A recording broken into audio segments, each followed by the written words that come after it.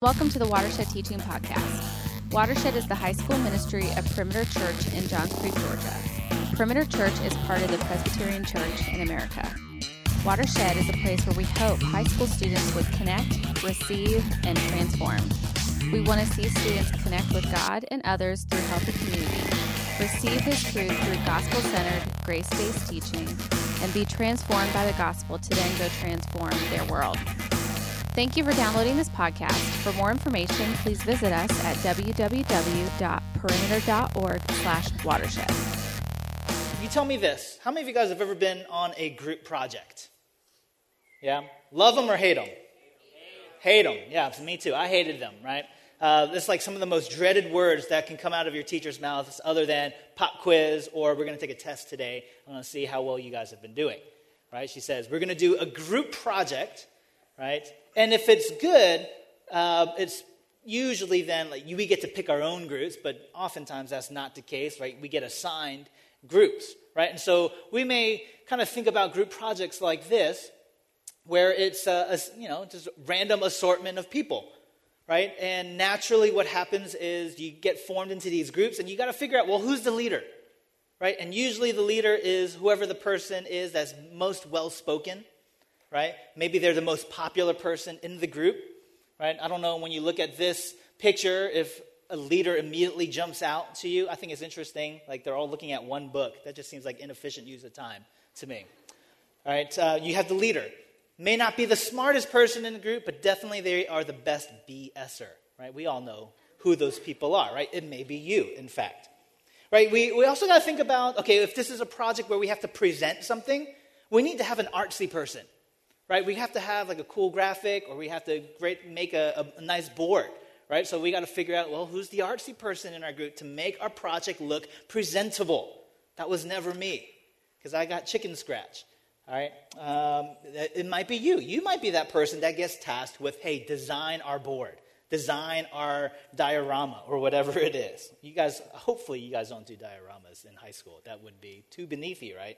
Right, we got to figure out who the academically minded people are, right? AKA the nerd, the person who's going to do all the work for us. We got to figure it out. Who is going to do the grunt work? Naturally, also, we probably figure out who's going to keep it light. We can't, all work, no play makes Jack a dull boy. We don't want that. We need to have someone that's going to interject some levity into the group. We also got to find out who the friendly people are in the group.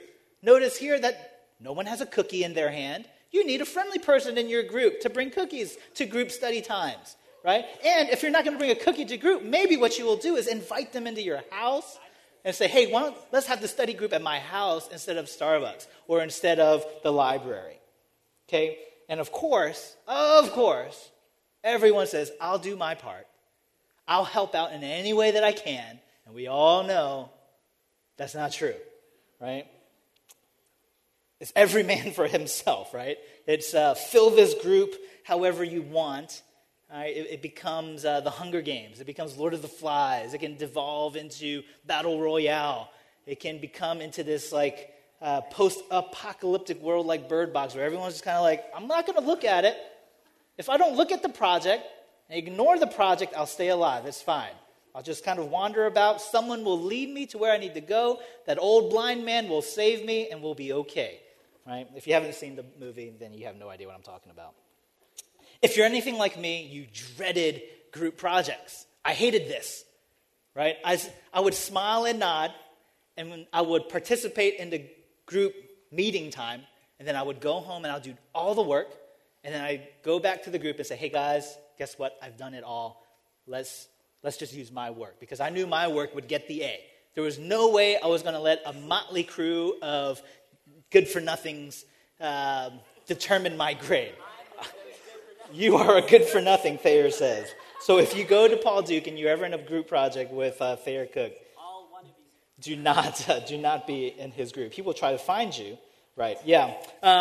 In other words, you might call me a maverick, right? I'm a baller when it comes to group projects because I would just do it myself, right? I'm kidding. What I'm getting at is this. Where does your heart and where does your mind go when you're tasked with something that you cannot do on your own?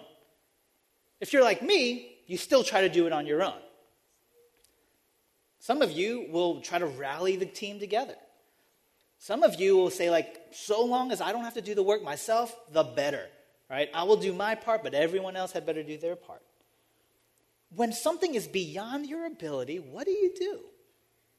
I want us to look at this chapter here in Genesis 1, and today's lesson is going to get into something that can be super, super deep, and I'm going to try to go as deep as we can into a lot of time that we have, but will probably will require some more of your own personal study. And so hopefully you guys can go back to your groups tonight and talk about this a little bit further. But let's read Genesis chapter 1. We're going to read verses 28 through, I think it's all of 30, through 31. This is what the Bible says. And God blessed them, Adam and Eve, right? And he said to them, "Be fruitful and multiply and fill the earth and subdue it, and have dominion over the fish of the sea and over the birds of the heavens and over every living thing that moves on the earth." And God said, "Behold, I have given you every plant yielding seed that is on the face of all the earth, and every tree with seed in its fruit. You shall have them for food. And to every beast of the earth, and to every bird of the heavens, and to everything that creeps on the earth, everything that has the breath of life, I have given every green plant for food." And it was so. And God saw everything that he had made, and behold, it was very good. And there was evening, and there was morning, the sixth day. You may have missed it, right? There's obviously a lot of command here, like this is all yours. Everything that I've created, it's in your hands, but let's not miss this. Let's go all the way back to verse 28. And it says, "Be fruitful and multiply and fill the earth and subdue it." And that's the phrase that I want us to stick on for tonight. So with that, let me pray for us just real quick, and then we'll go on with the teaching. Heavenly Father, would you illumine the scriptures to us? It is one thing for us to read it simply with our eyes and to speak it with our mouth, but another thing entirely to believe it and to live it out. And there's only so far that we can go on our own ability. God, we need you, and that's why we pray. Would you make these words alive to us? Would you awaken our hearts? Would you enliven our lives? For your glory, for your name's sake, we pray. In Jesus' name, amen. All right, so here's the thing. God created the world, then God created man, right? And when I say man, I mean like mankind, humanity, right? And gives man the task, be fruitful and multiply, fill the earth and subdue it, have dominion. This is known as the creation mandate. And you may have also heard of it as the cultural mandate, and we'll get to that in just a second. Okay, this is the creation mandate. This is a big project, right? This is equivalent, this is greater than the equivalent of a teacher giving you a group project. This is a mighty, mighty task that God, the Creator, has given to Adam and Eve, his creation. Okay, there are a couple of things I want you to know. All right, and this is the first thing. The command to fill the earth and multiply is not just given to Adam and Eve. Let's look at this. There's a comparison here of, I think it's verse 22. God blessed them, the animals, and said, "Be fruitful, multiply, fill the waters and the seas, let the birds multiply on the earth." What it's getting at is this. God created on the fifth day, and he said, "Animals, my creation, fill the earth." Right? And then he says in verse 28, blessing them, Adam and Eve, he says, "Be fruitful, multiply, fill the earth." But what does he change? Subdue it. Have dominion over it. So the command to be fruitful and to multiply, while that is both to the created order and to us human beings, there is something that we need to note. I think it's something that we often overlook. And the second thing that I want to point out is that we're commanded to subdue and have dominion. So what does that mean? I'll get to that in just a second. Here's another distinction that's made. All right, you may have heard this. You're probably more familiar with this, right? We see after when God created on the fifth day, he saw what he made and said it was good. He says this, in fact, after every day, except for the sixth day when he creates man and woman. What does he say then? He saw all that he had created and said that it was very good. This is it. I've done it. I made it. This is what I want. Before it was good, but now this is it. We've gotten it. Okay? These are important things for us to understand. When God created, he created with intentionality. When God created, he created it for purpose. And he gives his creation a command, fill the earth. But to humans, to mankind, he says, now go and subdue it. Have dominion over it. Now, your mind might jump to this. Well, that means I can do everything and use everything for my own purpose so long as I'm happy. Don't read that much into it. That's not how God operates. That's not what the context is here. He says, eat of the fruit, or eat of the trees, have dominion over the animals, but there's this understanding of stewardship. Use it well. It's not for your glory, Adam and Eve, but it is for my glory. In essence, what God is saying is you go out into the world and you put a sign in front of everything.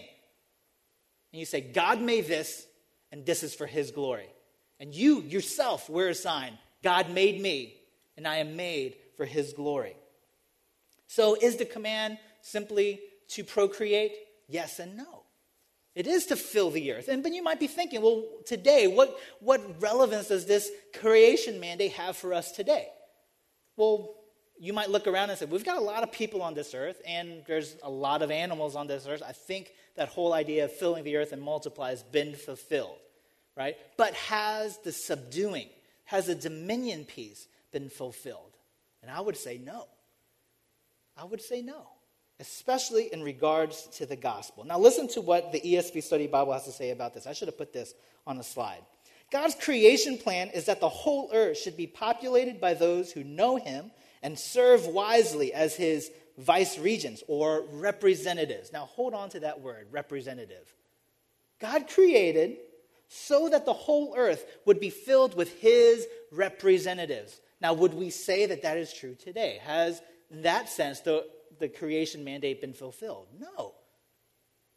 It's pretty obvious when we go out into the world. We see a lot of brokenness. The life of Dr. Martin Luther King, evidence of brokenness. Not just his life, but the American history. You don't even have to look at American history. You look at all around. There's a lot of brokenness in this world. Are all things under God's control? Yes. But have they all been subdued by God? No, they have not. And that is the heart of tonight's talk. That is the heart of this message, or this passage, I believe. God made this, and it's for his glory. God made you and me, and we are made for his glory, to give glory to God. So work at it, live for it, breathe it, work toward it. This is what we are called to do. This is our job in a sense. And I don't mean that we work at it so as to receive favor from God. We work at it because as God's representatives, we are joyful to do what it is that he commands us to do. We don't do it begrudgingly. And this is where the creation mandate turns into, or can also be known as, the cultural mandate. We are to dominate culture.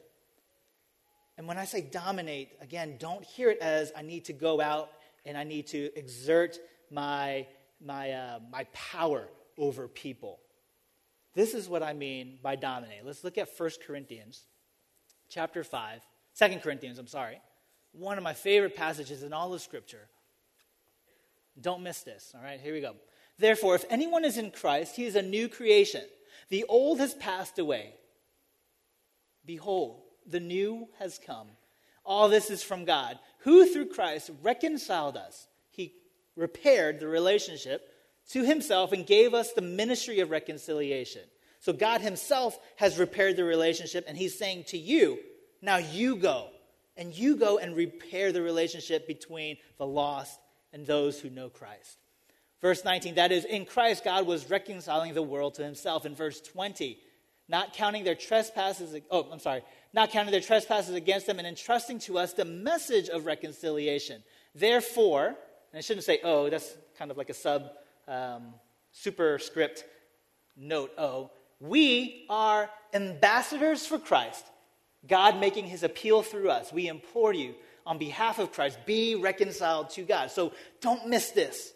Remember what I had said about what dominion and what subduing looks like? It means to be representative of the king, of God's kingdom on the earth. Paul, speaking after Christ, is saying now you are to be ambassadors. And what is an ambassador? A representative. And we're going to talk next week about this idea of how the fall messed up the creation account. everything was very good. And then chapter later, everything goes very bad. And it takes 60 some odd books for us to get back to a point where things are good again. In fact, better and perfect through Jesus Christ. And Paul knows this. And he wants to nail this message home. We were created for God's purpose. Now God is using you. He says, I could do this on my own, but I'm not going to. I'm going to restore the order when I first created, and I'm going to give you this opportunity to be my representative, be an ambassador for me and for the gospel. This is what he says. Last week, Emilio talked about this idea of being known is to be loved, right?